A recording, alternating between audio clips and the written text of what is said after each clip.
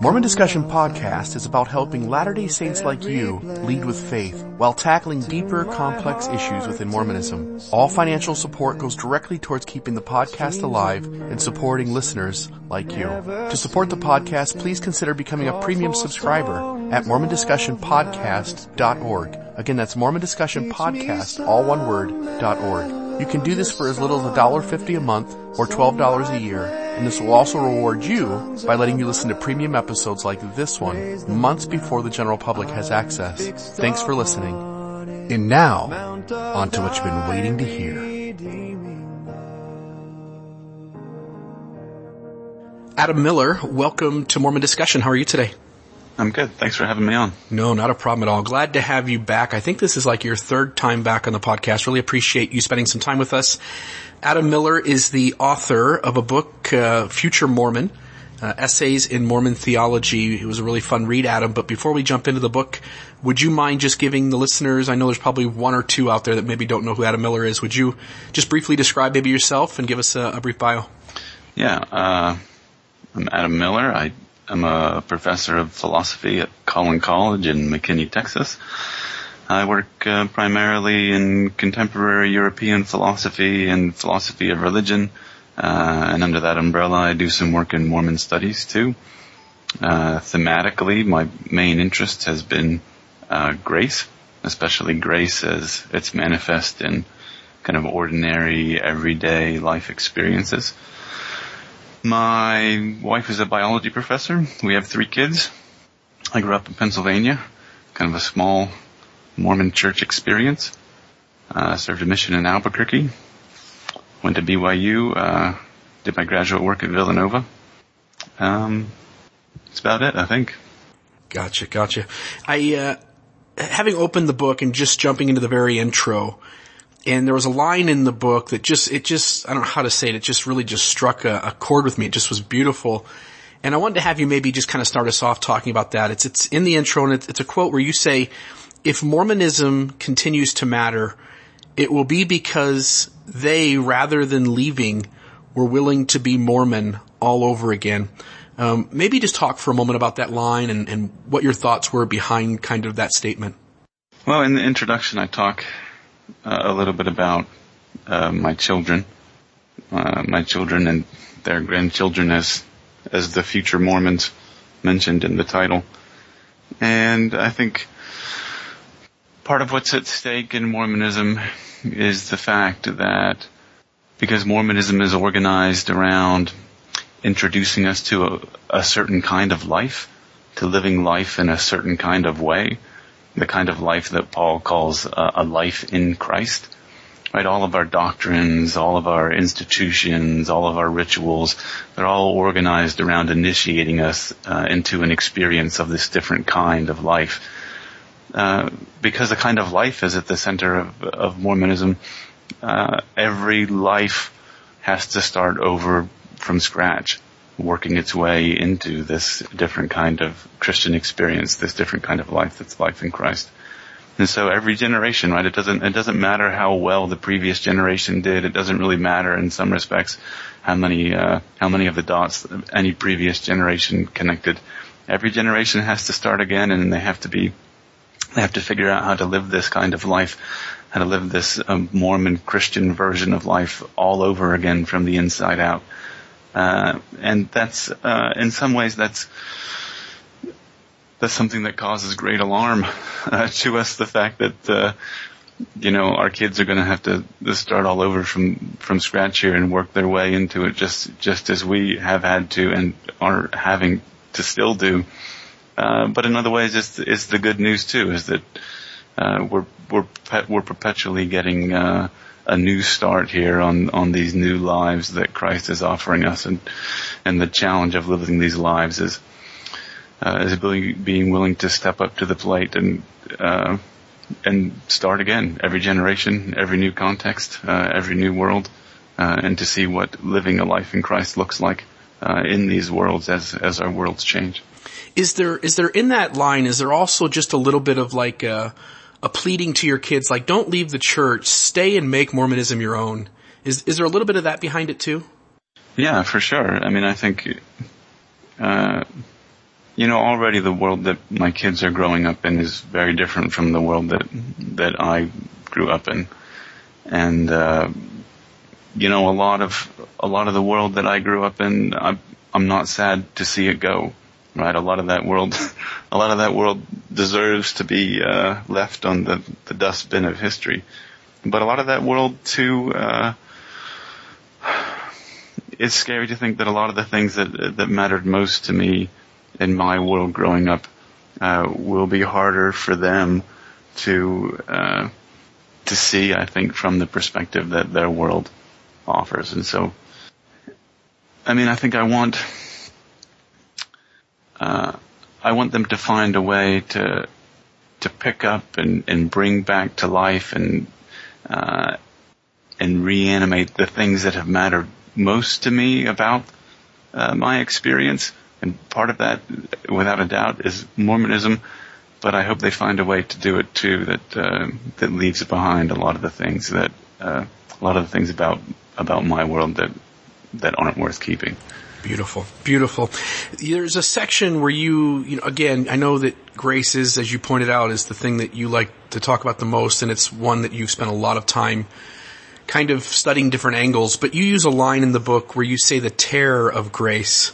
Why are we afraid of grace, and why does it scare us? What is it about Mormonism that seems to have us as a culture be hesitant to kind of interact with grace? Well, I don't think it's unique to Mormon culture. I think it's a kind of basic feature of human experience. If we take, for instance, I think the kind of baseline definition of sin that we get from Paul in his letter to the Romans, what sin looks like is an active suppression of God's grace. Our active suppression of God's grace, our kind of active flight from the kinds of things that God is trying to give us. And the reason that we're running away is because grace is scary. And the thing that I think that there's a couple things about grace that make grace kind of scary. At one level, grace is scary just because it means we're being given things that we can't control. And there's a kind of loss of control on our part in the face of grace. Grace is a name for these things that come without our having earned or deserved or probably even in some ways wanted what's being given. And in the face of that loss of control, we tend to flinch and run away and head for cover. And I think a lot of what God gives to us, a lot of what God is trying to give to us, we're reluctant to receive because it doesn't match up very well with what it is that we thought we wanted to get from God.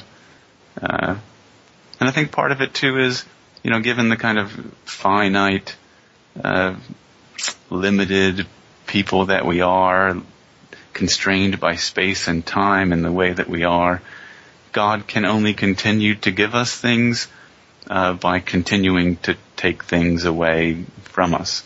Right? I can only receive so many things at once as a human being. And so for God to continue to give me things, I have to continue to let go of things at the same time. So that all of God's giving also takes the form of a kind of taking. And we're reluctant on one front to receive the things that didn't look like what we thought we wanted. And we're also reluctant on the other front to let go of the things that we thought we did. And all of that, I think, makes grace a difficult thing for human beings in general. Yeah, and I agree, and I think we do struggle in that interaction. You've got there's a spot in the book where you play out this interaction that we find in the Book of Mormon between Jacob and Sherem, and I love the way you approach this. There's this idea that the two of them are talking past each other, that they're both stereotyping the other as an extreme, and rather than kind of deal with this middle ground where really the people of the church would find themselves, they're just kind of working from these stereotypes. Maybe talk for a moment why you use that example in the book and maybe relate that to where we're at today, either within the world or in the church specifically, how we kind of do those same kinds of things. And I'm certainly guilty of it myself. Well, this is a story that's told in the Book of Mormon in Jacob chapter 7, right, where Sherem searches out Jacob and accuses Jacob of having introduced all these novel and suspect revelatory ideas about Christ, and that this in some way was compromising the ability of the people to be faithful to the law of Moses. And of course, Jacob objects to this, and Sherem gets painted as an antichrist who is in turn failing to see the true meaning of the law of Moses. And this was a chapter that last summer in New York City at Union Theological Seminary, we spent a couple weeks working on as part of a Mormon theology seminar. And as we were reading that text together, I was really struck by the way that in this conversation between Jacob and Sherem, both of them seemed to be working from a place of pretty honest and well-meaning intentions with respect to preserving the integrity of their religious convictions, but that for most of the time, Jacob and Sherem also seemed to just be talking right past each other, right? Having really missed the heart of what the other person was trying to say, and maybe especially why the other person was saying what they were saying. And it struck me that it's kind of a nice, this conversation, the conversation that unfolds between Jacob and Sherem is kind of a nice example of the way that, in general, as human beings, our relationships with other people are structured by kind of prefabricated roles that we have ready to go in the story that we'd like to tell about ourselves, and that when we bump into other people, we automatically try to slot people into these prefabricated roles in the story that we'd like to tell about ourselves. And we end up kind of dancing around each other as a result, never quite connecting with each other, because we're always relating to each other by way of these prefabricated filters. And part of what happens, I think, in Jacob 7, in this story that relates the interaction between Jacob and Sherem, is that both Jacob and Sherem, I think, reach a point in that story where those roles kind of break down, and they end up exposed to the reality of the other person in a way that they weren't prepared to do at the beginning. And that's the moment in the story, I think, when Christ enters in, right? That's the moment when the grace of the other person that wasn't quite what Jacob or Sherem wanted can show up and allow both Jacob and Sherem to receive something from the other person that they weren't prepared to when they started. And that's pretty common, I think. I mean, this is just there's nothing especially extreme, I think, or there's nothing that's especially unique to religious experience about this, or it's just kind of a basic feature of the way that as human beings we use these little interpersonal widgets to just make our way through the world on a daily basis. When I was reading that section, Adam, it made me think of the story where Moroni and Pahoran are having this back and forth by letter. Right, yeah. And Moroni is almost doing kind of the same thing, right? He just makes assumptions about Pahoran. And it's not until he gets the letter back from Pahoran where Pahoran's telling him, like, look, the situation's way different than you understand it to be. And finally Moroni kind of has to put himself in Pahoran's shoes and understand the situation, that there seems to be a lot more of this, like, okay, now let me kind of meet you where you are rather than my assumptions of where you are. And I just think it's kind of a nice thing to find through Scripture. Often Scripture comes off to me as very two-dimensional. But as you point out, if we just dig a little further, towards the end of this Jacob and Sherem story, we begin to get some more depth. Yeah, and that's a great example with Moroni and Pahoran, right? To both of their immense credit, they were willing to swallow their pride and, act with a little integrity and humility and see what the other person was, where the other person was actually coming from. And that in the end is a substantial part of what life in Christ looks like, right? Being willing to step outside of our prideful stories and connect with things that weren't what we thought we wanted. Right, and as you put it, that's another way to extend grace to somebody. Yeah, exactly. Yeah. Throughout the book, I don't want to put words in your mouth, so please, correct me here where I'm wrong, but throughout the book, I felt like there was this underlying theme that you're hitting on. Maybe this is just me because I always take these kinds of angles, but that the church is true, but maybe it's true just a little different, or maybe a lot different than the way we frame it. That maybe we have to go back to some of the ways we frame things and just reconsider and think through and better understand how we framed it in the past, maybe how we're framing it in the present, and realize that change happens, and that in some ways to become closer related with truth, that we may have to make change going forward as well. Am I picking up on that, or is that not really there? Well, as a professional philosopher, this is the kind of question that is of perennial interest, right? The kind of question that doesn't just ask what is true, but asks questions about what does it mean for something to be true in the first place. And I think in general, we tend to have a pretty static, a pretty two-dimensional notion of what truth looks like that doesn't really hold up very well when we ask serious questions about what does it mean to say that something is true, or even what are the different ways in which something could be true. So, for instance, as Mormons, our scripture takes very seriously the idea that all things in the end are material, right? That there is no such thing as immaterial spirit, right? Even spirit itself is a kind of matter. So there are different places in the book where I ask questions like, well, what would it mean to take seriously the idea that truth itself is a material thing? What would it mean to take both time and matter as essential features of truths?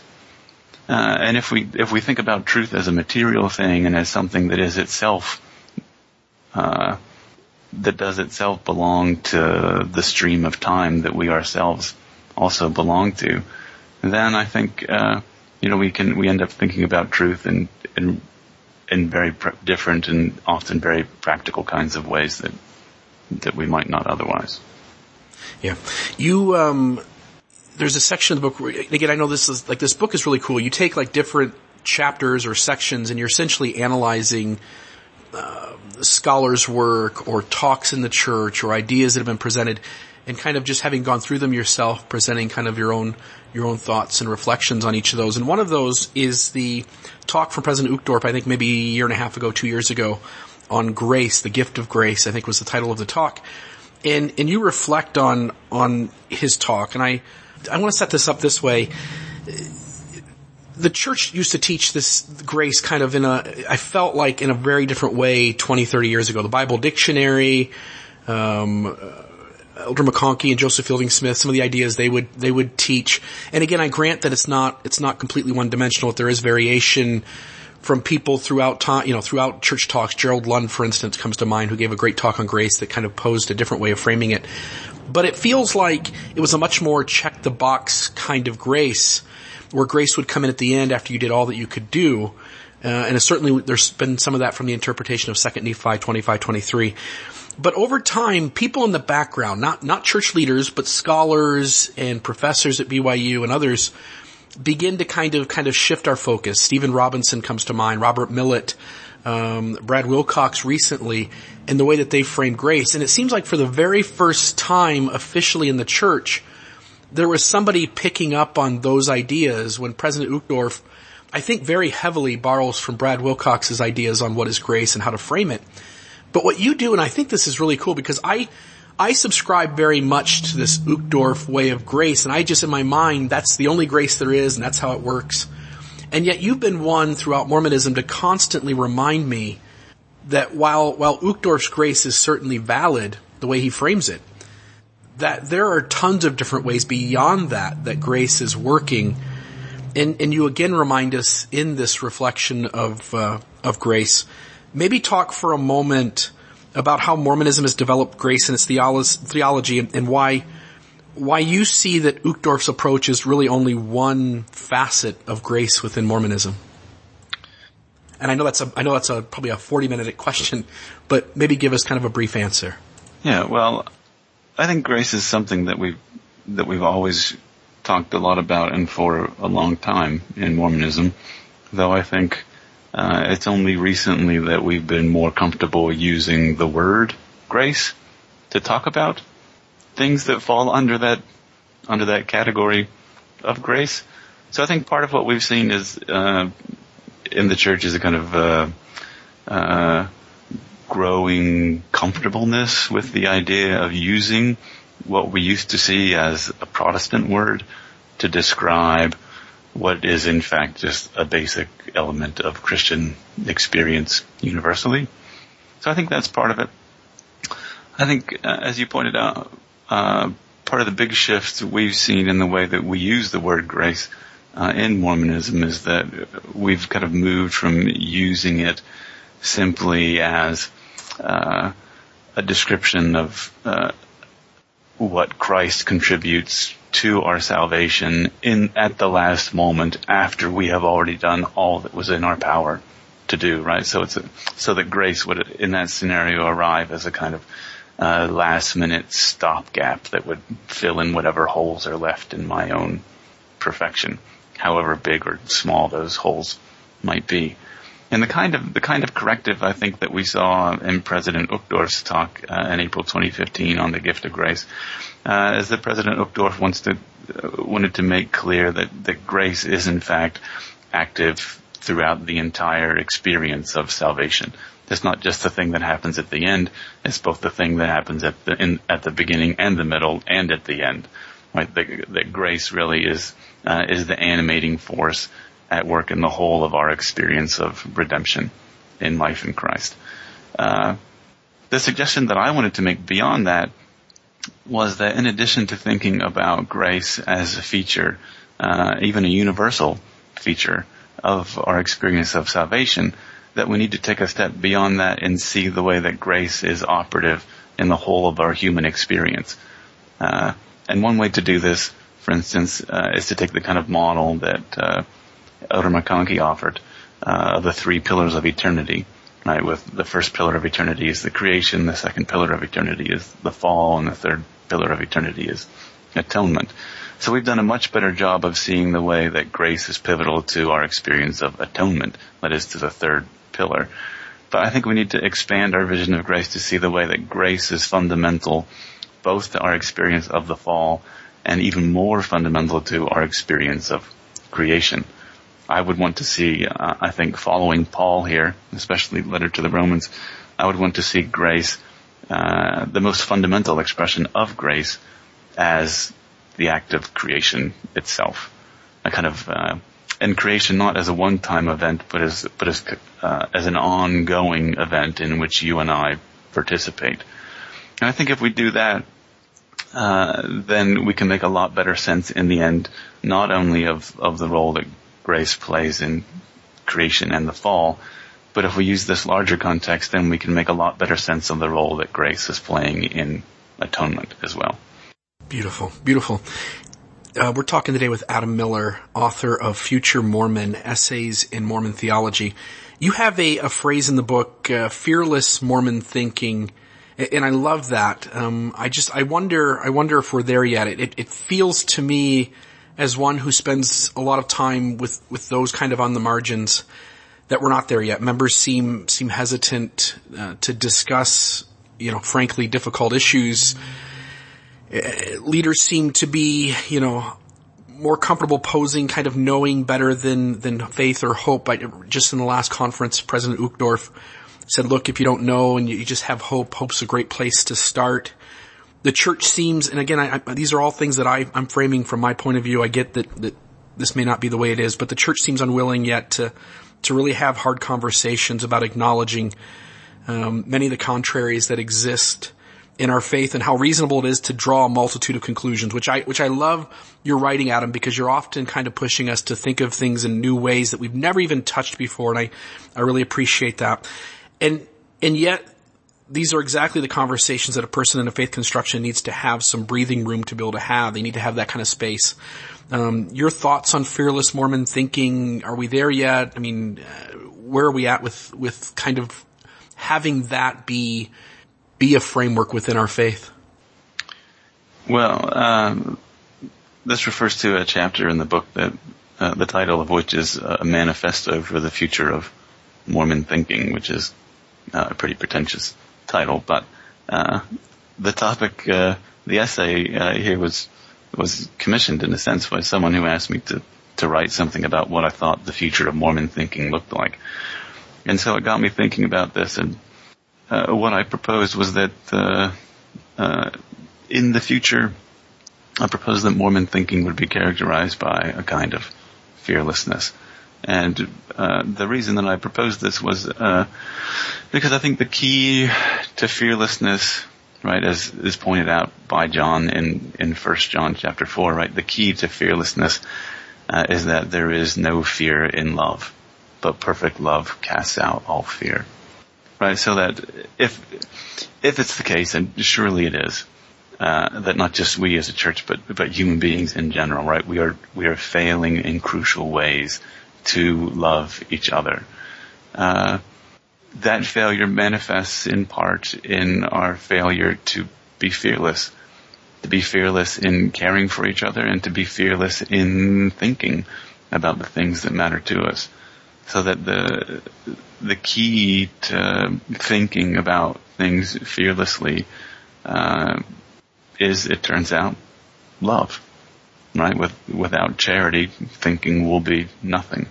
Because without charity, thinking will fail to have the kind of fearlessness that can get us outside the confines of our own narrow opinions about things and connect us with what's actually true.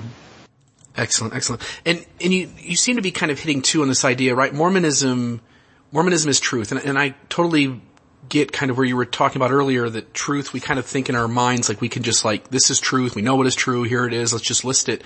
And yet truth is certainly more fluid than that. And we all see truth from different angles. We all see perspectives, and those perspectives are always changing. The way we saw it 5 years ago is different than the way we're going to see it now or 5 years from now. And yet Mormonism is truth, and meaning that we should all be seeking after it, and we shouldn't be afraid of it, and we should be willing to kind of grapple with that. And I just want to, it seems like you're hitting on that a little bit, and I love that you're pointing out that we need true love or charity to be able to do that fully. But really, Mormonism should have nothing to fear. It really should grasp truth, as Joseph Smith said, wherever we find it, right? Yeah, optimally. Ultimately, I think, as a philosopher, I would suggest that we might be better off in general thinking about truth as a verb rather than a noun. Right? We like to think about truth as if it were a kind of noun that's the static, that's fixed, that I could wrap up and put in a drawer and pull out when I needed it and put it back in there for safekeeping when I wasn't worried about it. But I don't think that's a very good count of what truth is or the way that it works, especially the kinds of truths that are crucial to a Christian experience, right? The kinds of truths that are crucial to living life in Christ. Those kinds of truths, I think this applies to all truths, but especially those kinds of truths they're more like a verb, right? Truth is a kind of work that has to be done. It's a kind of bridge that has to be built. It's a kind of collaborative construction project that can't, by definition, be finished. Truth is a kind of thing that has to be performed by us, and performed in a way that doesn't just say what's true, but says what's true truthfully. Right? We have to present truths in a way that take into account my being truthful in presenting them. So I think in general, we need a more open, collaborative, constructive, a verb type, active notion of truth rather than a kind of passive, static notion of truth. I think that kind of active notion of truth takes better account, for instance, of the role that agency plays in our experience of things like love and grace in Christ. Yeah. chapter 11 of your book is titled Every Truth is a Work, Every Object is a Covenant. And most of my listeners, as you well know, most of my listeners are people who are kind of struggling with church history. They're struggling with some of the approaches the church makes to social issues, and they're just kind of trying to navigate that. They want to stay in, but they feel this tension, and sometimes the tension becomes too great, and some of the saints step away. And I want to play on a little section here where you kind of delve into some of the philosophy behind historicity. And there's a quote you have on page 111 of your book. And you ask several questions here, and I find these to be really, really neat for us to kind of just spend a moment talking about kind of where we go with these questions and what you're kind of asking the reader to kind of step back and just ponder for a little bit. It says, don't assume that the Book of Mormon is or isn't scientifically plausible. Make the Book of Mormon scientifically plausible. Does its account of creation square with evolution, with Native American DNA, with geology on a scale of billions of years, with light years of empty space? Let them pollinate each other and see what new things grow. And I wonder if you just spend a moment, like, helping the reader understand, like the way you're wanting them to kind of step back and look at these things and maybe just shift their framework or their framing just a little bit so that they might be open to new possibilities. Well, this is a kind of philosophical sandbox, right, in which we can conduct certain kinds of experiments in terms of how we think about truth, and if we think about truth in a different way, how we might think about the Book of Mormon in a different way. And as I noted in response to the last question, one of the basic features of this conceptual sandbox is that I suggest that we think about truth as a kind of verb rather than a kind of noun. That, for instance, if we take something like the Book of Mormon, then we might think about the truthfulness of the Book of Mormon as a verb, as a kind of work to be done, rather than as a kind of static fact and evidence that we could put in a drawer and keep for safekeeping later, right? But the truthfulness of the Book of Mormon is a kind of work that you and I have to do. We have to engage with the book in a way that produces truthfulness, and that we need to, in particular, be willing to explore the range of possible truths that the Book of Mormon can produce. Some of these truths may be historical in character. Right, we need to explore the range of ways in which the range of ways in which we can build the Book of Mormon's historical truthfulness out into what we know about the rest of world history. But we need to also be brave and be willing to explore the ways in which we can build out the truthfulness of the Book of Mormon existentially or scientifically or socially or politically, right? There are all different kinds of ways in which the Book of Mormon can be used as raw material here for building truths, and only some of those are historical. And I think it's often the case that the ways in which it is open to building historical truth don't turn out to be, even by the book's own account, the most important ways in which the Book of Mormon is true. Right. That in essence, I think you and I talked about this before in our last interview, where you said, Moroni is essentially asking us to pray about the truths that are in the book rather than to focus on whether he was a real person or not. And I love that, because I think that whenever we're dealing with some of these things in historicity, whether we're talking about the Book of Abraham or the Book of Mormon or other items within the church, you seem to kind of take this approach that we're better off kind of stepping back and seeing if there's value in the truth of the message, rather than being so focused on the historicity of the people who are writing the message down. Well, there are certain kinds of things that are available for me immediately to verify, and there are certain kinds of things that aren't. Right? For instance, it's not within my power to verify or not that Moroni was an actually existing historical individual. That's not in my power. But I can verify in very concrete, very immediate, very substantial and convincing and life-changing ways that the kinds of descriptions that the Book of Mormon gives us of what life in Christ looks like can in fact transform from the inside out my own experience of life. And in the end, if that's what the Book of Mormon does, in that very concrete, very substantial way, right? This is not just, the Book of Mormon is not boiled down to metaphor if we can't verify its historical bona fides. What we have here instead, I think, front and center, is the concrete, substantial, existential, life on the ground opportunity for verification that comes when I put the Book of Mormon's teachings to the test in my own experience of life. And in the end, whether the Book of Mormon is or isn't historical, the only justification for my caring about the book is its capacity to bring Christ alive in me. I don't know. I mean, we could verify that the Book of Mormon was historical, and we still wouldn't know whether or not it was capable of bringing Christ alive in us, right? But in the end, either way, the only thing that matters is whether it's capable of doing that. Right. That's beautiful.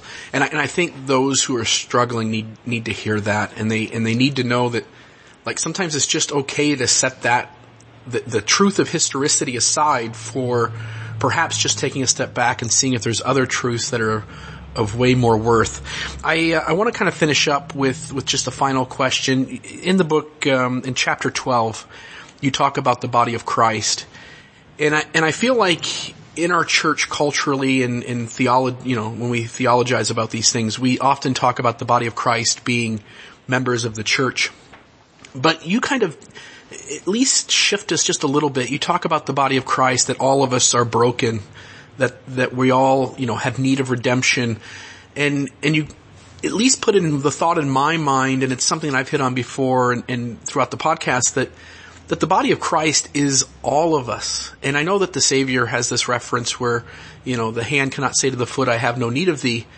And yet I often feel like if we're the hand, for instance, in the church, we're often saying like we're the most important part. And you seem, and again, I don't think you're saying this directly, but you're kind of shifting the focus that everyone really is the body of Christ, and we're all broken. We all have need of redemption. Maybe just kind of take us home with some thoughts on the body of Christ, and maybe how all of us could kind of be more inclusive of who that is, and maybe also some self-reflection on, we probably, even within the church, need a little more help than we sometimes want to think, or for those who perhaps feel broken, that they also ought to recognize that all of us are broken, and hence not be too hard on themselves either. Well, these reflections on the body of Christ, they come up in the context of a short chapter where I'm reflecting on the usefulness of a question like, is the church true? Right, that's a kind of question that we like to put center stage in our religious lives. Is the church true? But I wonder if in the end, that kind of question can return to us the kind of answer that we're actually looking for.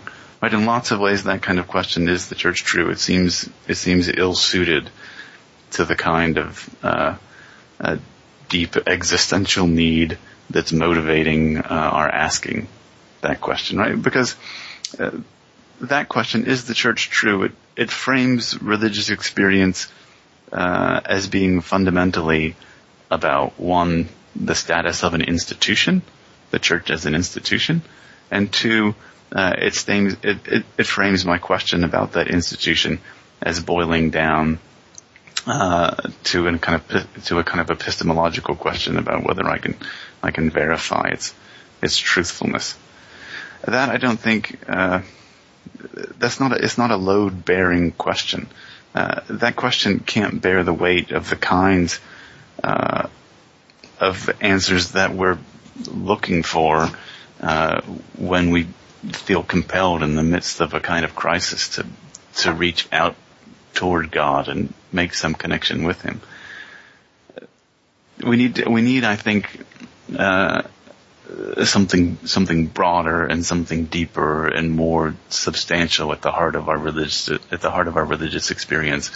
That isn't just an epistemological question about the status of an institution, right? What we need at the heart of our religious experience is a question about Christ and about the nature of our connection to him. And one way to talk about that is Paul's language of the body of Christ, as you pointed out. And I think this category of the body of Christ doesn't neatly coincide with the church as an institution.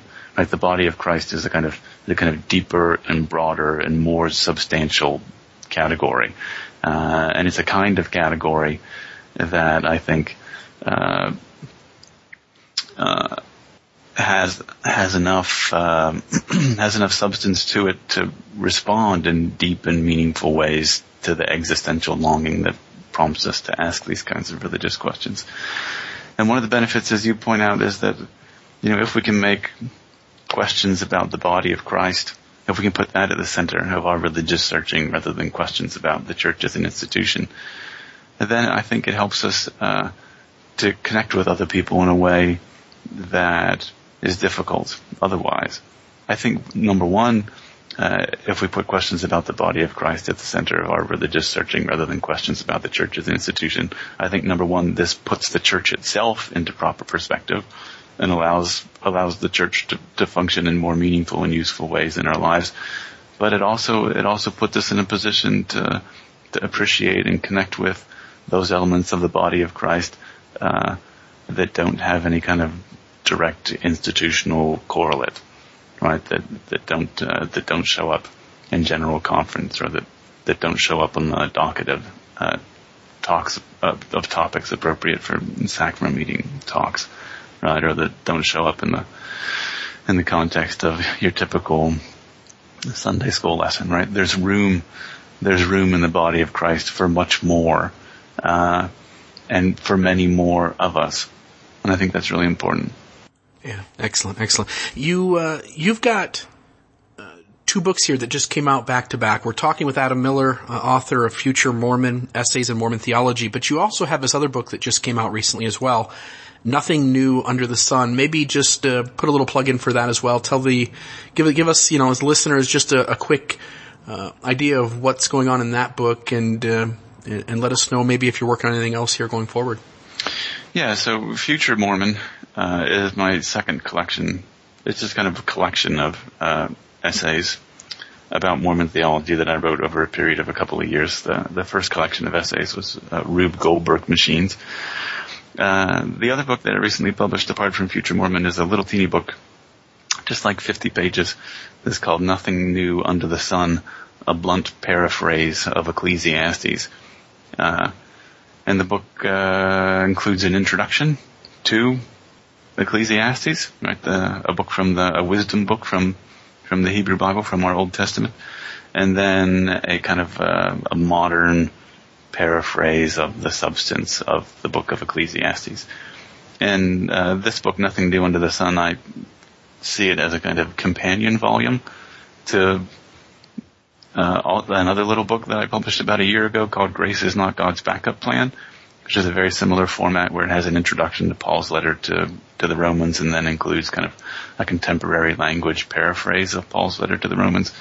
I see these two books as kind of companion volumes that complement one another. On the one hand, we have in the letter to the Romans Paul's vision of what life in Christ looks like, animated by God's grace.